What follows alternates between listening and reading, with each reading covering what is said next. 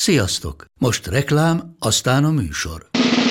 A műsor, valamint az élményekkel teli utazások, személyre szabott ajánlatok és állandó kedvezmények támogatója a MOLMOVE hűségprogram. Nyisd meg a MOLMOVE appot, a profilodba belépve add meg a Totalcar promóciós kódot és tankolj MOL Evo és Evo Plus üzemanyagjainkból 15 forint per liter kedvezménnyel. Ne feledd, a Totalcar promókóddal most még jobban megéri MOLMOVE tagnak lenni. Vége a reklámnak, jön a műsor.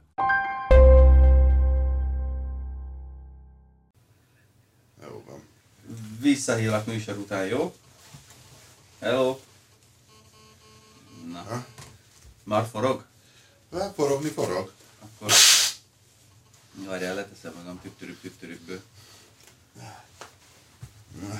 Na, amíg elővesztjük az aktuális forró témákat, ami nem biztos, hogy okvetlenül az Aldiz, mert még egyen lakok, tehát... Te meg a 9-en.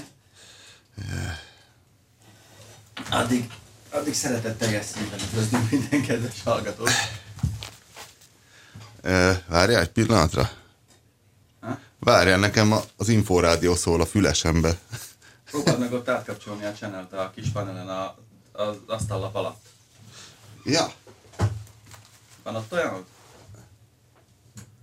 Most? Most? Na, most semmi. Most semmi. Most se semmi. Most se semmi. Most... semmi. Ha kéred ezt a fülest? Mert ez biztos. Várjál. De hát még a papír is. De itt van még plusz 2. Várjál. Átdugom a másikba. Mi az Isten nyila? Így születtek a dolgok. Várjál, szólok a Norbinak, mert ez így nem jó. Jó. Addig mesélj valami érdekeset így magadba. Na hát akkor ez a pótló műsor lenne. A múlt héten egy kis technikai malőr történt ismételten. Aztán nagyon nem lehetett lehozni azt a 14 percet, amit sikerült forgatni, kedves hallgatóink. Remélem most elégedettek lesznek. Jön már Norbi. Mértékadó műsorral. Aha. Egy gombnyomással. Csodálatos. Köszönöm. Na de most? Most vissza kell dugnom az eredetibe. Most fogunk belezavarodni, mert most... Jó, és működik. Hú, na. 71, mert a múltkor kimaradt. Ne. Hát a hallgatóknak maradt ki mindenhol, minden fórumon kérdezgették, írtak e-mailt, írtak a Twitteren, írtak a Facebookon, és hát egyesével próbáltam válaszolgatni, hogy ugye az történt, hogy a múlt heti műsor az eleve fél órás lett volna, ahogy nem raktuk ki azt a maradék negyed órát? Nem, mert nem volt értelme nagyon. Hát figyelj, azért szerintem kisebb elvonási tünetei lettek volna a hallgatóknak, szóval eleve csak fél órás lett volna a műsor, mert Magyarországot akkor vették ki a túlzott deficit eljárás alól az Európa Tanács, Európai Bizottság, nem tudom micsodán. Az, legyen. És ezért sajnos az Inforádiónak kellett épp a stúdió egy élő közvetítéshez, ezért csak fél óra volt, de valahogy negyed óra után megszűnt egyszerre csak. Megállt. Én tagadom felelősségemet, mert hiába ültem a pultnál. Én ugye azóta nem nyúlok semmihez, mióta egyszer máshogy hagyták itt nekem a pultot, és a start felvétel gombból stop felvétel gomb lett, de ezt nem írta ki. Én azóta nem nyúlok semmihez, tehát a saját felelősségemet tagadom, minden esetre csak egy negyed óra maradt, ami a Pista szerint értelmetlen volt. Pedig annyi értelmes dologról beszélgettünk. Na de majd most várjuk még Pap TV-t. Várjuk még Pap TV-t, akivel végre szeretnénk egyszer rendesen megbeszélni a vaktesztet, hogy akkor az hogyan volt, és a vakteszt egyéb tanulságai, és hát nagyon sok olvasói visszajelzés és hallgatói visszajelzés, nézői visszajelzés is érkezett, hogy mi volt benne rossz, hogy bezzeg, hogy kellett volna mégis ezt csinálni. Magam is sokat gondolkoztam rajta, hogy hogyan kéne ezt csinálni, de majd Pap TV-vel megbeszéljük. Nekem most viszonylag új sztorim van a tegnapi autóbemutató, amin Lajos Mizsén jártunk. Az Audi Hungária nem csupán egy gyár, hanem a technológia fellegvára. Légy te is részese a folyamatos fejlődésnek. A jövő Győrben épül. Busszal. Mi? Ezt én sem tudom, ez annyira új. Hát a Dacia Docker. A Dacia Docker bemutatója, amit mi van most csütörtök, ezt ma rakjuk ki, ugye? Akkor valamennyire spoilerezés lesz, mert maga a teszt az igaz, hogy én már megírtam, de az csak holnap fog élesedni. Ez a Dacia első haszonjárműve, első kis haszonjárműve, ugyanis volt már korábban egy Logan van, de az igazából egy átalakított személyautó volt. Igaz, hogy egy harmadik világ részére gyártott nagyon ultrafapados autónak a kis haszonjármű változata, de ezt most rendesen már eleve kis haszonjárműnek tervezték, és hát Lajos Mizsén volt a magyar bemutató, és az érdekes, hogy mutattak mindenféle ábrákat, hogy hamarosan a Dacia meg fogja előzni Magyarországon a Renault eladásokat. Az áprilisi számok szerint... Még nem előzte meg. Az áprilisi számok szerint még 7. a magyar márkák között a Renault, és 11. a Dacia, de még a Renault eladásai csökkennek, a Daciai nőnek, és épp erről beszélgettünk a múltkor, nem tudom, hogy veled vagy mással, hogy mikor lesz az, hogy a Dacia felülemelkedik a szoci söpredék státuszon, hasonlóan, mint a Skoda már megcsinálta mondjuk egy 10 évvel ezelőtt, és lehet, hogy ez mostanában következik be. Tehát, hogy mostanra már nagyjából az emberek elfelejtették a klasszikus 1310 TL-lel kapcsolatos horror történeteket. Nem is tudom, szerintem az van benne vastagon, ami miatt ugye kitalálták annak idén a Dacia-t, hogy olcsó. A legolcsóbb dízelmotoros autó szerintem valahol ott van a Logan környékén. Ugye dízelt szeretik az emberek. Logan már ugye nincs egy ideje. Idén jön az új Logan. Van már új, mert a Bandi az már próbálta. De még hivatalosan nincs. Még hivatalosan nincs? Most a legolcsóbb autó az ez, amit pont tegnap óta árulnak, tehát a Docker. Miből ered a Docker neve? Pista, egy találós kérdés. Csak nem a dokkolás, ugye, amit a pornóiparban teljesen másképpen. Mi a pornóiparban a dokkolás? Hát amikor megtörténik a téma. Dokkol a Nostromo a jó fedélzetét. De ez így, hiszen egy pornófilmben elsősorban ez történik, erre miért kéne egy ilyen slang kifejezés, hiszen ott sokáig nem nyújtják el. Hát nem, de hát mindenre van. Na mindegy. Minden szakmának megvannak a maga fortéjai. A dock worker, a dockmunkásból van elferdítve, legalábbis ez volt a sajtóanyagban. Mindegy, a lényeg... Nagy amúgy ez az egész? Nagyobb a fő konkurensei a Dacia Dockernek a Citroën Berlingo, Peugeot Partner, Renault Kangoo és a Volkswagen Caddy. Ugye ezek azok a kis haszonjárművek, amik annyira még nem furgon jellegűek, de már kis haszonjárműnek tervezték, és mindegyiknek van személyszállító kivitele, amiről körülbelül szerintem legalább 7, de inkább 8 éve folytatunk áldázvitákat, hogy jó egy ilyen családi autónak, mert hogy a Berlingóból volt, emlékszem, egy...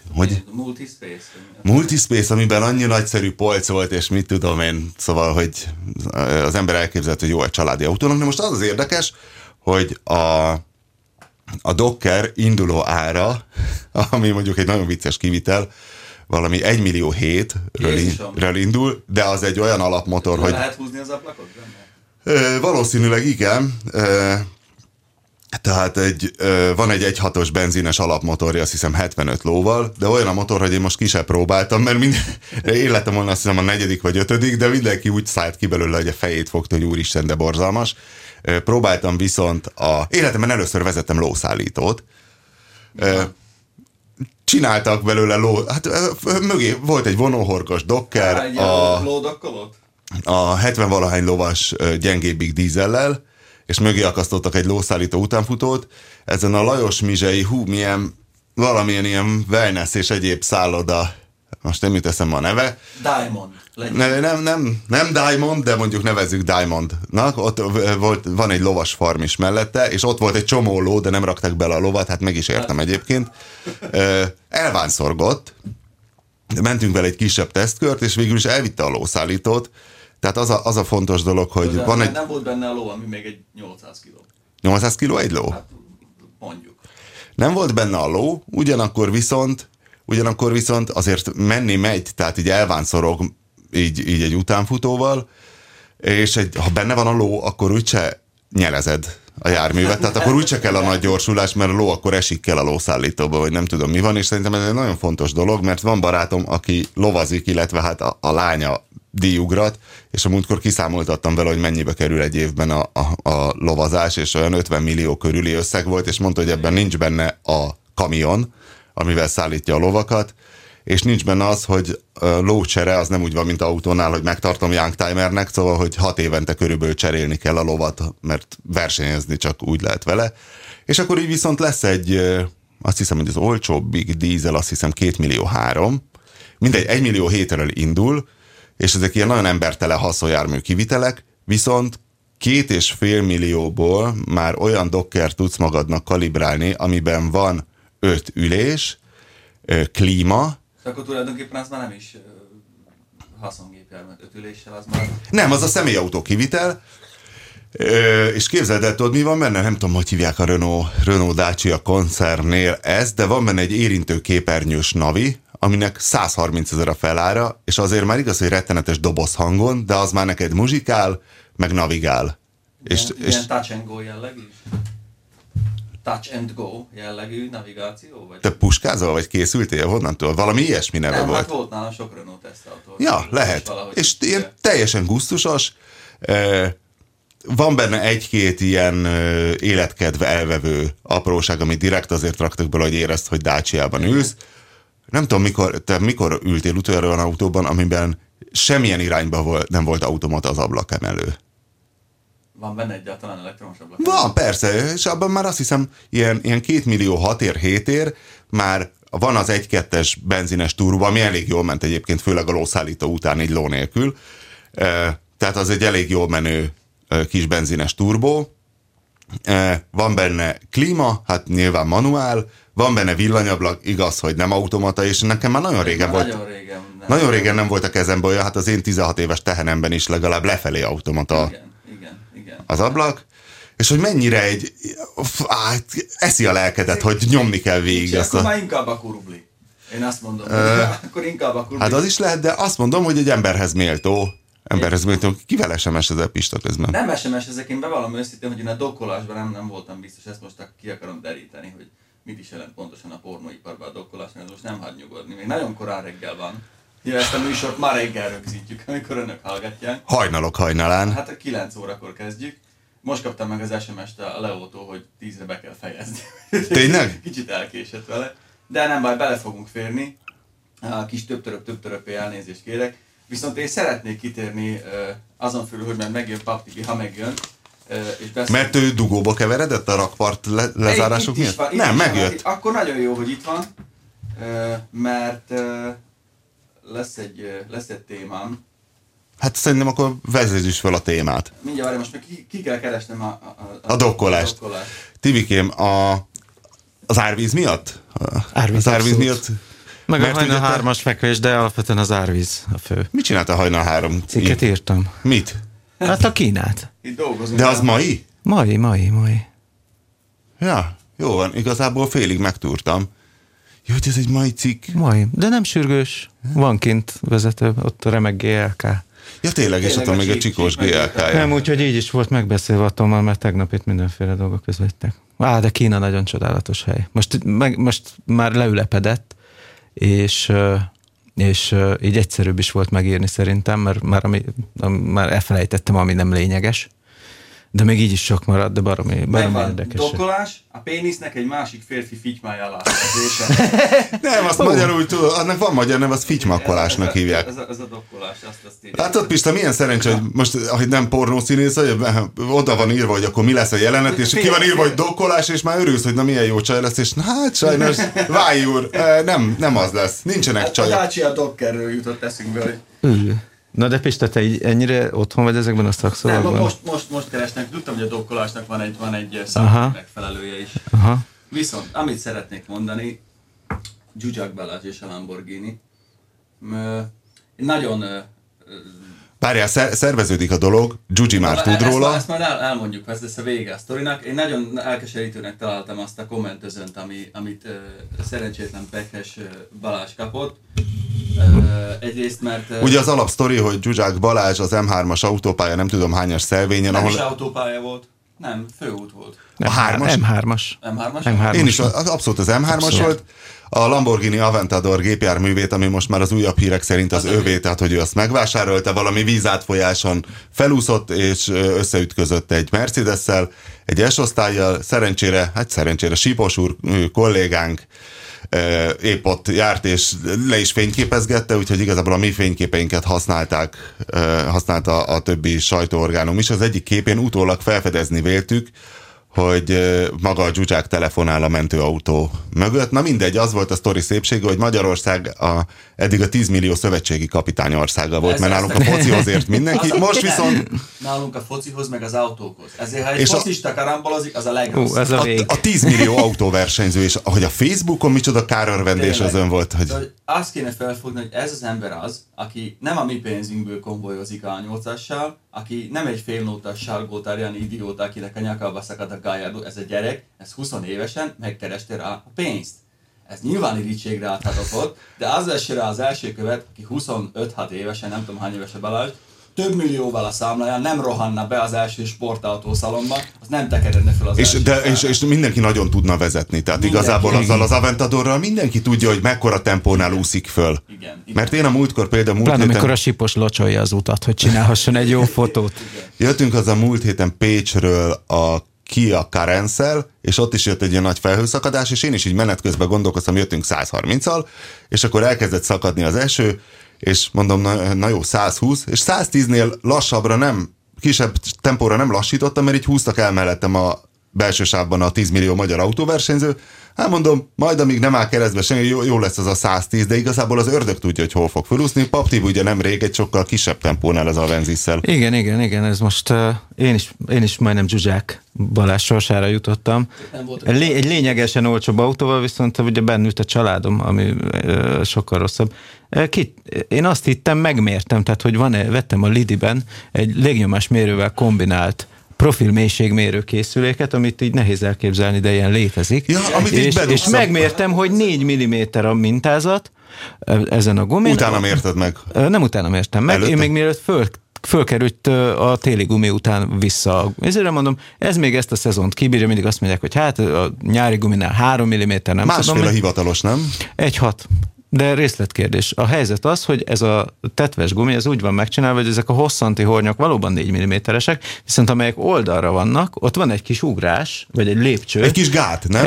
Így van. Tehát, hogyha most nekem lenne ilyen gumivágó gépem, én simán nekiesnek és kivágnám ezeket a hornyokat ugyanolyan mélyre, mint a hosszanti horony, mert nem tud kimenni a víz. És mentem, és ártatlan kanyar Kunszent Márton előtt, és ilyen közepes felhőszakadás, nem volt olyan vészes, tehát hogy van még gyorsabb fokozata az ablaktörlőnek, nem is teljesen ilyen sík út, és kanyar úgy felúszott. Mi volt a tempó? 80 vagy 90. Nem egy mörder is.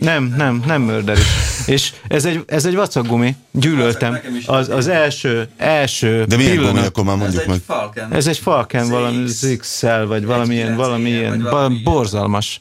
Tehát, hogy én várom a telet, amikor föltehetem a csendes téli gumit. Ez úgy búg, mint a hétszentség, ez a szar. Nem kopik, az a baj, hogy így vettem az autót, tehát, hogy 1 hónappal előtte rakták rá, hát nem dobod le róla, oké. Okay. De megkeserítette 5 évemet, a nyarakat legalábbis. Ezért fölraktam rá a téli gumikat, és én, de jó, csöndes. Olyan, mintha mind a 4 kerék csapágyas lenne, úgy búg ez a ipari hulladék, tényleg. Szóval a lényeg az, hogy... Én a Pirelli-eimmel vagyok így a tehénen, arra vettem, azt hiszem 4 évszakos gumi volt rajta, az első évet kihúztam a 4 évszakosra, mondom, megnézem, mit tud egy 4 évszakos, semmit, és azután vettem egy garnitúra nyárit, ezt a Pirellit, ami nagyon, nagyon szar, ott látszik, hogy szar, hogy annyi centírsúly kell rá, hogy nem is tudom, 2-szer olyan nehéz lesz a végén a gumi. Nem itt a felnét, nem kell görgőzni, nem? Ne, a felnének semmi baja, hiszen a téli Bridgestone, amit aztán utána vettem a következő térre, az tök jó, és most már ez azt hiszem a 3. szezon, amikor vissza se rakatom a nyárit, mert nagyon ritkán használom nyáron, tényleg. Srácok, tegnap előtt megjött a nap híre. Na. Mi van megint? Kimondhatom a gyár nevét. A Goodyear elküldte a hírt, ideje fölrakni a nyári gumikat. Esküszöm.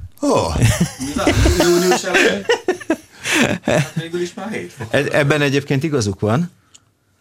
bár én még az időjárás miatt ingadoztam volna, de egyébként hülyeség ez de te nem jársz vele nyáron alapvetően. Hát, gyakorlatilag azért mondom, hogy egyáltalán itt áll a garázsba, úgy könnyű téli gumi, de én nem járnék nyári gumival, vagy téli gumival nyáron. Ezt nem mondják, nyilván, hogy aki spórolni akar, az csinálja azt, hogy fönhagyja. Nem, ez butaság. De tudom, csak azt mondom, hogy mivel, jó, de mivel te nem amúgy se járok, persze, néha mit tudom, ha ha... nem jár az autóval, múltkor Bandival azon spekuláltunk, hogy az a fékerű elosztó az lehet, hogy jó lenne a Toyotában, mert pont ezt... Észre se venné. Az enyém? Ami a korona cikszavra egyezik, nem is fékerez, hogy főfék henger, ez jó lenne, Hát figyelj, végül is... De már szereztünk Japkerből. Bár most nálam kiírta a közös képviselő a liftre, hogy én ugye a Duna mellett lakom, hogy hogy nem valószínű, hogy elér idáig az ár, mert hogy nem tudjuk mennyinél tetőzik, meg hogy ekkora árvíz még nem volt. Nem az, hanem a mélygarázs. Hogy akkor a -1, -2-es szint, és már így nézegettem is, hogy hát lehet, hogy majd valamikor fölhozom a tehenet, megnézzük, hogy pénteken hol tetőzik. Hát most egyelőre az van, hogy a sporttevékenység az erősen gátol. Tegnap Diana asszonnyal elmentünk katasztrófa turistáskodni, átsétáltunk a kis hídon a Népszigetre. Ez volt egyébként azt hiszem, hogy az utolsó lehetőség, mert az újpesti lába ennek a hídnak, ott azok a tócsák, már pont néztem, hogy ez már nem esővíztócsa, hanem ez már a Duna kijöntése. Igen. És aztán átsétáltunk a hídon, és hogy akkor megnézzük a Népszigeten a parti sétányt, de már ott állt 4 rendőr, és már a hídnak azon az oldalán nem lehetett lejönni. Nem engedtek meg. Ez a hajógyárin volt mindig, ugye nekünk ott volt annó az irodánk, és mindig ilyen izgalmas volt. De azt ott rendesen el tudta önteni? Ott rendesen, persze. Hát ott voltak ugye a playboyosok is, ez a JMG, azoknak volt olyan, ott mi 2 rekordárvizet úsztunk meg, de ők ugye földszintiek voltak valahol az előső részen, ott konkrétan így bent volt az irodákban, ilyen nem tudom én, 1-1,5 méter magasan a víz. Tegnap posztolt valaki egy képet az egyik blogon, ahol egy hattyú néz be az ablakon. Félig leki a víz, és lefotózta. És egyébként mindig maradt a hajógyárin is benne egy egy-autó. Tehát, hogy úgy láttad, hogy mész az Árpád-hídon, nagy víztömeg, fák, épületek, és úgy benne áll 1-2 kocsi. Pedig ott tudott állni a víz, mert valamelyik szigetfesztiválon még az ember látta, hogy a fák törzse olyan 1 méter magasig iszapos volt. Bizony. Zárjuk le ezt a Zsuzsák Balázs témát. Zárjuk le Zsuzsit. Szóval az van, hogy én igazából sajnálom szegény gyereket, fiatal srác. Hát meg ez nem is olyan, hogy kikalapálod. De nem tört annyira össze az autó, szerintem nem. Mert a Karotta már egész ügyesen tud műanyagozni, szerintem egy Aventadort megcsinálna. Kihozzák, azt figyelj, megkeresi rá a pénzét, az ő dolga. Ugye üvegszálasok megcsinálják, most nem karbon. Igen, én is összetörtem volna. A lényeg az, hogy mi Balázsnak minden esetre leszerveznénk szívesen, sőt, szerveződik is. Már tud róla. Kapcsolatban vagyok a válogatott sajtófőnökével, aki ezt már előterjesztette Balázsnak, ajánlottunk neki egy nagysebességű sportautóvezetési tanfolyamot. Hát a Drivex-től. A Drivex-től. Hiszen Palánkai Gellért az az ember, aki igen, minden fenntartás nélkül elfogad. Mert ugye ez egy olyan dolog, hogy nem csak Magyarországon, biztos máshol is az, hogy férfi ember olyat igazából nem vallhat be, hogy ő elment egy vezetéstechnikai tanfolyamra, tehát férfi ember, nem tudom, hogy az 2X vagy 2Y vagy milyen kromoszóma, tehát a megfelelő férfi kromoszómák megléte esetén te úgy születtél, hogy tudsz vezetni. Te egy autóversenyző vagy, van hozzá érzéked, és egy ilyen Egyébként annyira jó lehet egy ilyen rántópados embernek lenni egy ilyen vezetéstechnikai pályán, tehát hogy így jönnek oda ezek a tényleg nagy arcú üzét. Már láttam olyat, hogy ilyen kombós hadsereg volt ott, tudod, hogy elvitték a területi képviselőket tréningre, és jöttek a kombóikkal, meg a fehér kombiasztráikkal, meg nem tudom mi, és jönnek oda nagy arccal, és akkor te mindig tudsz nagyobbat rántani azon a rohadt rántópadon. Ez annyira jó érzés lehet. Tudod, az ember szomorú, hogy a Zsuzsák nem áll oda röhögni fölé, de amikor a 155-ös trialokon beesel a orral az árokba a Swifteddel, érted? Szóval... Hát ez egy ilyen szakma. Nem a celebet jó kiröhögni, hiszen igen, akkor én jobb fej vagyok. Ez egy butaság szerintem. Na mindegy, szóval... De hát figyelj, most hozzánk is egy csomó röhögni járnak a Totálkára. Hogy szívtok? Ti az autóval? Hogy szív a Winkler, nem tudom miével? Nem az a lényeg, hogy szívunk, hanem hogy bénábbak vagyunk, mint a troll. Hát ez egyértelmű. Egyfajta kultúrfölény így ki tud alakulni. Ott van így a fotel és a laptop közbeiktatásával. A kedvenc fotelfizikusok, ugye? Igen. A monitorlakók szerint űzzünk neppert, aztán még térjünk vissza. Nem, én a vaktesztről beszélgetnék igazából. Azért keltem hajnalban. Ja, tényleg. Azt mondja, ezért keltem hajnalban, öcsém. Mi? Jó, hát figyelj, 3,5 óra alvással az izé? Abszolút igaz. Én tegnap kimászkáltam egy felhozott mezőn, keresve a mikroportot 2 Atya, úristen. És meg lett? De azt hogy hagytátok el? Hát, Elszállt? kérdezd attól, aki elhagyta. Nem tudom, nem lett meg. Én meg megpróbáltam egy széles földúton megfordulni a lószállítóval a Docker bemutatón, és elkezdtem tolatgatni. Az a baj, hogy az ilyen dolgokat, tehát én tolattam már, nem tudom, 10-valahány fejű ekével is, ízelt traktorral, aminél triplán bonyolult, mert ha jobbra tekered a kormányt, akkor a csípője a traktornak ugye valahogy balra tolja a seggét, az balra tolja az eke végét, tehát az eke legvége, az meg jó, tehát ki kell itt számolni, hogy igen, nem, és ezzel a lószállítóval nagyjából kiszámoltam, de ahogy néztem, mindig ilyen homokos talaj volt, és látszott a visszapillantó tükörben a keréknyom, mindig ugyanabba forgoláztam, úgyhogy a végén így kicsit kiszélesítettem az ívet, és egy éven megfordultam vele, igazából ugyanott fordul, most jöttem rá, hogy ugyanott fordul persze. A lószállító is, mint az autó. Nem tudom, miért gondoltam, hogy ez nagyobb helyen fog megfordulni a lószállító. Hát ez egy pótkocsi, ez a külső íve, az egy kisebb sugáron fogják ugyanott, mint az autó, csodálatos élmény. Hát ja, 2 kis tengely, ugye tudod, egymás mellett közvetlen. Megnézed a csuklósi karuszt, az is azt csinálja, hogy ugye ő kisebb körön fordulna a pótos része, a csukló utáni rész. Igen, és ezért raknak rá egy kormányzást, ami kijebb húzza az íven. Igen? Aha. Igen. A hátsó tengelyen van egy kormányzott, persze. Passzív kormányzás. Abszolút aktív.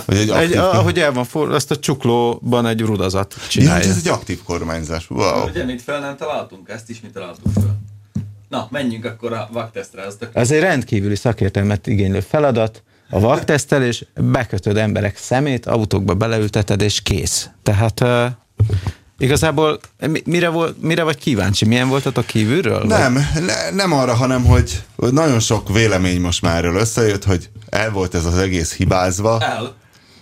Nyilván el, mert végül is nem arról szólt, hogy felismerjük-e a prémiumot, hiszen esetünkben valahogy az volt, hogy nagyjából többé-kevésbé típusra eltaláltuk, ami így meglepő, és igazából nem figyeltünk arra, hogy prémium vagy nem prémium. De. Szerintem például a Dani, aki ugye egy prémium PR-os. A Jávor Dániel a BMW PR-ese. Igen, ő abszolút így az első kilincs-húzásra, ő tudományosan mondta, hogy prémium vagy nem prémium. És eltalálta? Abszolút. Ezt a kérdést eltalálta. Lefelé nem volt jó. A DS5-re mit mondott? Nem volt ott. Akkor nem volt már ott, sajnos. Mondja, el kellett menni. Ő például olyan dolgokat nézett meg, amiket mi nem, mert mi máshogy. Mert ő miket nézett? Megfogta például a könyöklőt, és így emelgette, így pattogtatta a 2 ujja között. Wow. Mennyire nehezen, mennyi súlya van a könyöklőn, fedelének, hogy csukódik, puhan, vagy így ilyen műanyagosan. És emlékszel, sajnos mindig az Audira kénytelenek vagyunk hivatkozni, mert ők vittek el minket csak ilyen minőségi fejtágításra, és hogy ott megvan, hogy pont azt hiszem az A3-asnál, hogy 25 newtonnal kell mennie a könyöklőnek, tudod, azt így lehet előre hátra. Az 25 newton, és hogy a végütköző anyaga is olyan, hogy az olyan jól puffanjon. Puhan. És akkor ott mutogatták, hogy ez hogy puffan, és ugye, hogy ez nem Audi, de ez Audi. És akkor igen, azt mondod, hogy igazából igaza van. Igen, itt kezdődik, az biztos. Hát, és az van, hogy kik vagyunk mink, hogy vitatkozzunk 25 mérnökkel, akik csak a könyöklőn. Ja, várjál, és ennek a negatívja, amit tegnap voltam ezen a Dockeren, hogy azt fedeztük fel, hogy ugye egy Dockernél, egy Dacia-nál, egy koncernen belül azt egy kicsit el kell rontani, és most már nem azt csinálják, mint a Logan MCV-nél, hogy egy jó segge van, és csinálnak egy nagyon ronda orrot, nehogy véletlen megöld a koncerttársat. Most már egy egységes, ilyen homogén, jellegtelen dizájnja van, amire nem mondhatod, hogy rossz, mert igazából jó, szándékosan olyan. Kell belerakni néhány ingert, túl azon nyilván kisebb a hangszigetelése, kicsit sprödebb a rugózása, stb. Mint a magasabbra pozícionált koncerttársnak, de egyfelől a semmerre nem automata ablak, az nagyon erősen szájba tud téged rúgni, ha megszoktad már, nem is tudom mikor volt utoljára. A másik pedig, amit még a Pistának nem mondtam, a fényszóró magasságállítás. Bovdenes. Tekergettük, mondom, nem igaz, hogy olcsóbb. Nem, azt mondom, hogy ez egy tudatos szájba rúgás. Mert van az összes gyár aki csinálja ezeket, az fossa a villanymotoros izéket, és nekik oda kell figyelniük, hogy jaj, ebben ne rakjunk villanymotort. Igen. Ebbe kellett tervezni egy ilyen bovdenes hulladékot. Azért mondom, hogy ez egy nagyon tudatos inger, hogy érdekes, hogy például a Dockerben a műanyagok tök jók. Tehát egyrészt egész jó a dizájnja, a műszerfal teteje, nem puha műanyag, de van valami kellemes textúrája. Igen, egy tapintásjavítós műanyag. Az ajtón már van egy kis kemény szürke, jól néz ki, de látod rajta, hogy ez már kopogós, és igazából a műanyag kormánynak sem rossz a fogása. Egész jó a váltó. Nem, jó a fogása a kormánynak. Érintőképernyős navi. Az LG. Minden tök jól működik, leszámítva, hogy úgy szól, hogy katasztrófa, tehát ilyen haszonjármű hangja van. Ja, a legjobb az volt, amikor beültem Hát az egész autó olyan szint. a hiszen az. Egy jó haszonjármű. Beültem a lószállítósba, és akkor, mondom, van központi zár, és megnyomtam, és akkor megvan az a hang. Az a kalapáccsal elől, hogy bang, és hátul zsong. És ilyen gyönyörűen dong, de ez a legegyértelműbb, ez a bovdenes, hogy ahogy hozzányúlsz. És vannak ezek a dolgok, mert olyan piacokra is megy ez az autó, ahol erre nincs igény, vagy ahol ez inkább hátrány, hogy most van egy villanymotor. Kizárt. Ezzel semmi gond nem tud lenni. Mondom én, akinek ki kellett cserélni az Avenzisben a tekerő potmétert a műszerfalon, de... Neked ilyeneket kellett csinálni? Ennyit csináltam. Ez a tekerőpotméter volt, meg a gyújtás kapcsolóbetét. Meg a kormánynyiszagás. Ja igen, a kis VD40. Meg a hátsó teleszkóp. Mi? Valami csomagtér ki. Nem, miért van az? Várjál, ott kiderült a turpisság, hogy valami... Ja, a futómű kopogás. Ja igen, a két gumi, ütköző gumi az 5. ajtón. Mennyi baj tud lenni egy Avenzisszel? És amikor ezt megjavítottam, akkor mondtam, hogy most már hallom, hogy kopog a hátsó futómű, mert addig elnyomta az 5. ajtó, és elvittem szegény Attilához, a szerelőhöz ezt, hogy akkor ezt is csinálja meg, és akkor volt műszaki vizsga is, és akkor ő is ott feszegette pajszerral, meg elvitte a vizsgasoron, és megkérte őket, hogy rángassák már meg, hogy hol kopog az a rohadt hátsó futómű, és én külföldön voltam, és visszajöttem, és majd szétrobbantam, hogy nem csinálta meg. Nem cserélte ki azt hiszem a stabszilenteket. És akkor tényleg mindig mentem egy ilyen döcögös úton, és így szabályosan káromkodtam magam, hogy a rohadt életbe basszus, itt volt nála 4 napig az autó, és nem csinálja meg, mert ő úgy gondolja, hogy ez nem kopog, amikor kopog, és elkezdtem gondolkodni, mert nem hülye ember ő, és esetleg azt az alternatívát sem szoktam elvetni teljesen, hogy én vagyok a hülye, és elkezdtem gondolkodni, akkor mi a franc kopog, ha nem a futómű, és pótkeréküreg, nem tudom, és nézem, mondom, kiveszem az emelőt, mert az nem áll olyan stabilan bent a helyén. Úgyhogy itt rehabilitáljuk keményen. És itt kell elnézést kérnem gondolatban, mert hisz sohasem mondtam neki, csak úgy gondoltam, hogy és az emelőt le kéne és hogy az emelőt az egy ilyen fém nyelvbe be kell pattintani. Igen, és csavarra lehúzni meg. Nem. Pont ez a titka, hogy nem, hogy ezek úgy csinálták meg, hogy igazából azt oda be kell tenni, kicsit kotyog, és aztán kicsit ki kell tekerni az emelőt, és befeszül. És ez nekem teljesen össze volt nyomja ez az emelő, és ez ott kotyogott, és ennek pont olyan hangja volt, mint hogyha valami ütné állandóan. A Toyota, ezt mondtam én, ezt írtam én a tegnap. És egy teljesen ki voltam borulva. Mielőtt még vaktesztelnénk, egy találós kérdést hadd tegyek fel, amire nem tudom a választ. Föltűnt nektek az a trend? Amit most megint a Dockernél láttam, és nem emlékszem, hogy az utolsó olcsó autó, amiben láttam mi volt, de az is nemrég volt. Hidraulikus motorháztető kitámasztó. Renault Clio. Ébredés. Igen. Miért van a ez? Renault elkezdte nyomni újra. És most a Dockerben. Igen. Egy olyan autóban, aminek 1,7 millió az induló ára, és 2,6 millió már van neked egy klímás nav is. Valószínűleg azt a teleszkópot nem drágább előállítani. Tudjuk, de miért rakják bele egy Dockerbe? Nem azt mondom, hogy az nekem fáj. Hát igazából ez egy jó érzés. Tudom, hogy jó érzés, de miért? El tudom képzelni, hogy Megánban például nincs. De. Abban is van? Egy biztos, az új Clióban mindegyik változaton a full fapadon is hidraulikus, vagy hát nem, ez gázrugós. Igen, mikor mentünk hamburgerezni azzal a Clióval, ott rácsodálkoztunk erre, és most kinyitom a Docker motorháztetőt, és keresem a ütőt, és egyszerre csak érzem, hogy tartja magát a motorháztető, és így lesápadtam szabályszerűen, hogy úristen. Nagyon szép, meg nagyon jó, egy hátránya van, amikor elkezd fáradni, akkor az a dög nehéz motorháztető fedelet, azt ugye már úgyis meg kell. Nem nehezek már. Nem ám, most már egy csomó van alumíniumból. Szerintem a Clio is egyébként faluból volt. De tudjuk nagyon jó, hogy akkor elég csak egy kicsit megfeszegetni, hogy szoruljon, aztán a helyén marad. Hát ahogy Csonti csinálta a vérfarkassal. Gyors javítást. De ez hogy így könyökbe így megnyomod? Vagy megnyomod, megfeszül, azt megmarad. Igen. Tehát nem állandóra, hanem fölnyitod, rányomsz. Megfeszül a dugattyú, tudod, a falának. Aha, igen, értem én. Betoljok. Esetleg szórsz be Jó, egy de kis ez homokot. 15 év. Tehát, hogy egy csomagtartónál is. Igen, ez elég, Tehát elég az Avenzisnek legalábbis, ebből induljunk ki, hogy az összes autó is ilyen, 14 éves az autó, rohadt nehéz 5. ajtaja van, és nagyon délcegen tartja ez a két gázrugó. Na de Vissza a vaktesztre, igen, szóval, hogy... meg lehet mondani, ez lett a lényeg, hogy meg tudod azért mondani. Apró dolgokból, ebből aztán volt sértődés is a későbbiekben, hogy... Kísértődött meg. Nem úgy röccen mondjuk egy Seat tekerő, mint egy Audi, mert egyszerűen nem úgy röccen. Hangosabban, lötyögősebb, az egy kicsit... De nem is dolga, hogy úgy röccenjen. Hát, de nem is dolga, hát de... tripla áron adják azokat az Audikat. Tehát, nem hogy ami ott volt A3-as, ugye az volt 12 millió forint, oké, hogy abban egy nagyobb dízelmotor volt, és ami ott volt Seat, az ami ugyanaz a technika lényegében, tehát a platform futómű, minden rendszer az nagyjából hasonló, nem mondom, hogy ugyanaz, mert ott jobb hátsó futómű van az Audiban, de ez részletkérdés. 6 millió volt, vagy 6 millió 2. Miért kéne ugyanolyan jónak lennie? Pont elég jó az 6 millióért.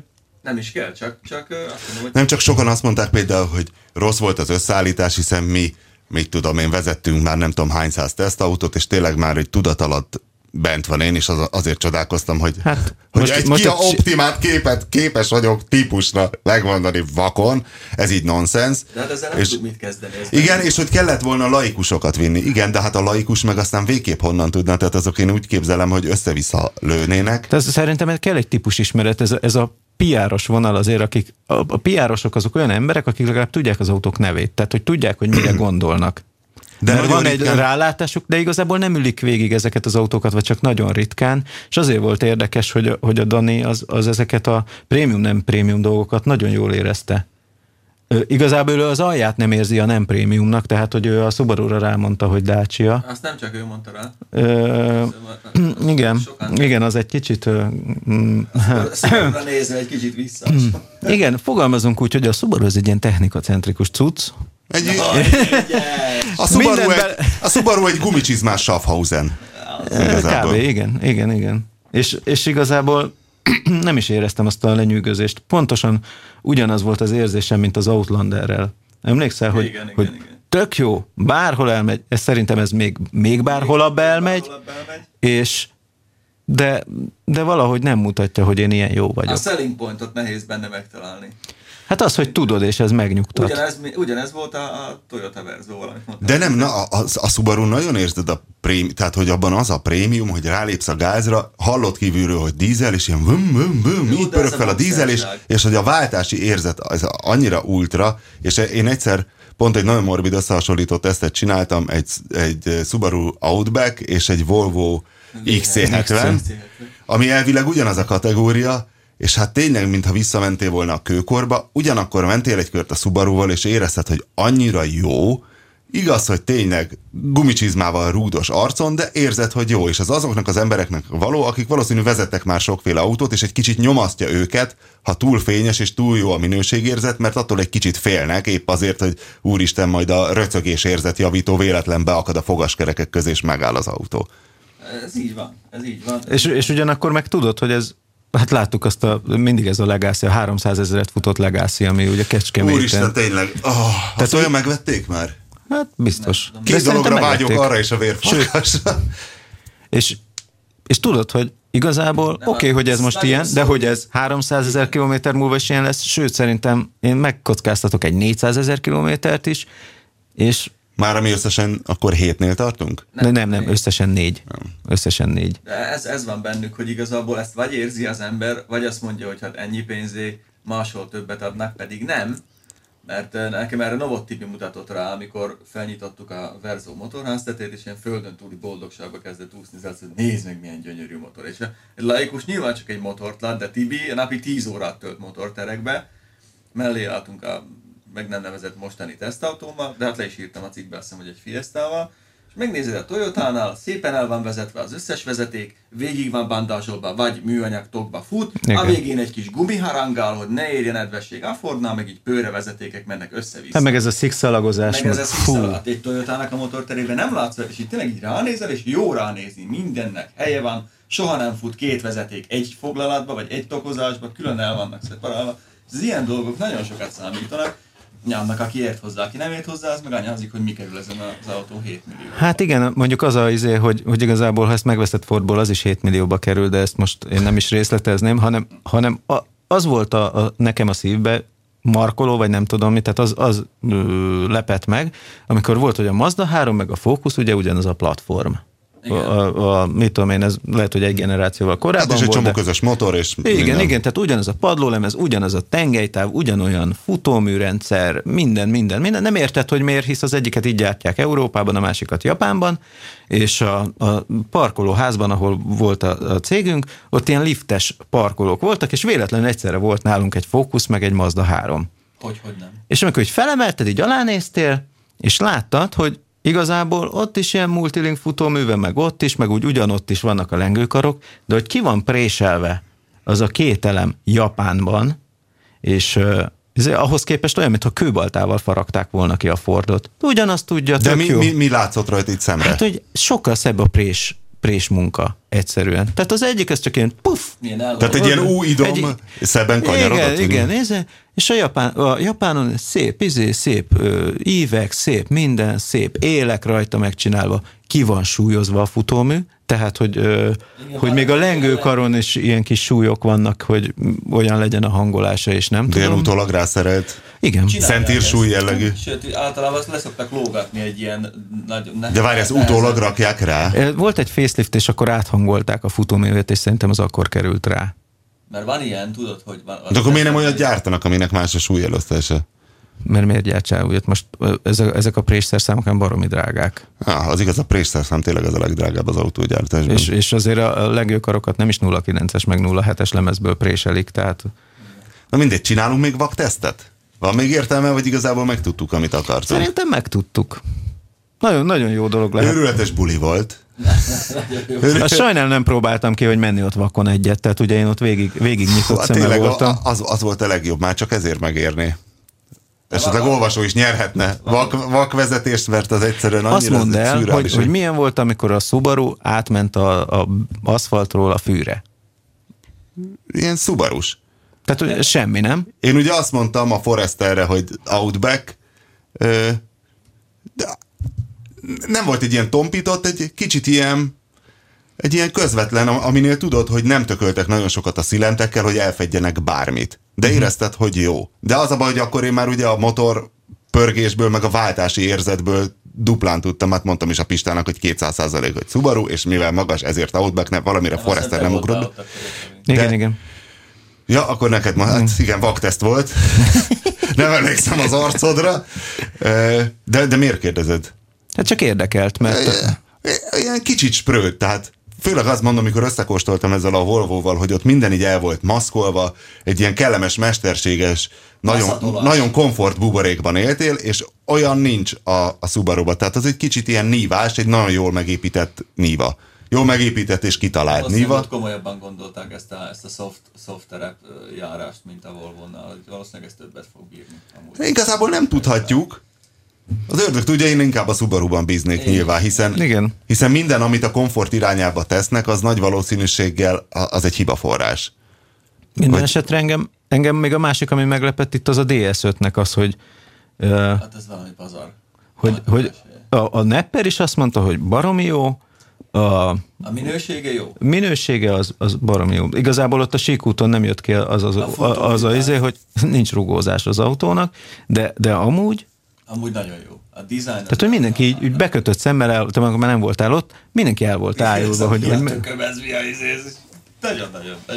Nagyon dizájnos az egész belső. Hogy a DS szérián látszik, hogy a Citroen tud autót gyártani, ha drágább beszállítóktóktól vásárol fődarabokat. Máj, hogy ha a műszerfal egy fődarab, és a szilentek... A CH se volt egy rossz minőségérzetű dolog, sőt.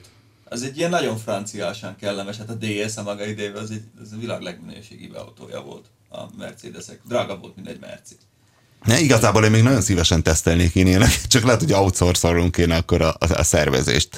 Mert ahhoz képest... Eléggé borzalmas meló volt, tehát hogy ezeket a kocsikat összehozni, mert ugye volt ez a Seat Leon, volt az Audi, a Forester, volt egy Citroen DS5, volt egy Kia Optima, majdnem Opirust mondtam, és tényleg is kell berakni közéjük kahuk tojásnak egy Opirust, vagy egy ilyen 7-8 éves koreait. Legközelebb használt autókkal kéne megcsinálni. Egyébként az volt ott a kókuszdiója, akkor már megint nem voltál ott, hogy beszélgettünk a Neperrel, és mindig mondta, hogy hát ő nem ül új autóba, tehát nem is tényleg látszott, hogy lövésesen, tehát hogy mindig mondta, hogy adnék érte 3 milliót, de ő benne az van, hogy benne van már 150 000 kilométer és 5 éves, nem tudom. Hogy szerencsétlen egy eléggé nehéz helyzetbe került, hogy meg kéne nézni, hogy jön ez ki fordítva, tehát hogyha mi végigülünk 5 használt autót, ilyen 6-7 évest, vagy akár régebbit, vagy mi, akkor mit mondunk, és mit mond a kopasz. Na azt meg kéne csinálni. Hogy használtan a prémium autó, tudja még azt, hogy... Egyébként szerintem tudja, de ott már... Mértékben. Mondjuk a vakteszttel az a baj, hogy mondjuk nem látod, hogy lemhámlott a festék az Audi gombról, vagy most a műszaki életkorára lennénk kíváncsiak. Tehát tényleg, mint például az a kecskeméti Legacy, hogy azt megvettük volna mind a hárman új hány autónak. Kilométer van benne. Na jó, azt mondjuk igen. Szemre is, tehát azt nyitott szemmel is nehéz néha. Ugye hiszen maga a Novot Tibi mondta, hogy ő se tudja megmondani, hogyha vissza van tekerve 300-al, mert ugye a szervizelés a lényeg, meg mit tudom, hogy... Hát most Bandival voltunk összehasonlítani, egy remek tesztünk lesz amúgy, mindenkinek olyan figyelmében a dízel vagy benzin kérdést eldöntendő. Két ugyanolyan évjáratú, ugyanannyit futott E90-es 3-as BMW-t, az egyik egy 320D, a másik egy 320i, ahol a világcsalódásokat éltem meg, hogy az már 4 hengeres, ezt én nem tudtam. De hogy röhögtünk tegnap a Bandival? Vagy tegnap előtt? Mindegy. De röhögtünk. Mondom, micsoda finom. Nem mondtam, hogy 6 hengeres. De ki mondtad? De. Én annyit mondtam, hogy nem létezik, hogy ez 4 hengeres, egy 20, ne vicceljetek már, és tényleg az, úgyhogy... De csak azért nem mondtad, hogy 6 henger, mert mi előbb mondtuk, hogy hát azért ez már 4. Én csalódtam a BMW-ben. Egyébként... De hogy mi a lényeg, akkor spoiler ez? Hogy szar a... Nem, összehasonlítottuk a kettőt. Ezek nagyon sokat futott autók, mert nem egész... Rossz híre van mindnyájunknak, Pista. Igen. El kell hagynunk a stúdiót. Mostanában nincs szerencsénk, megint jön egy fontos politikus, de ezzel most nem egyfajta ilyen demagóg politikus ellenes hangulatot akarunk szítani, hanem hát sajnos ez van. Így pörög a stúdió. Igen, reméljük a jövő héten egy kicsit hosszasabban beszélgethetünk. Most bennünk maradt, és mi most beszélgethetünk tovább, a hallgató viszont sajnos nem hallhatja, miért ezúton is elnézést kérünk, úgyhogy ez volt az Égéstér 72.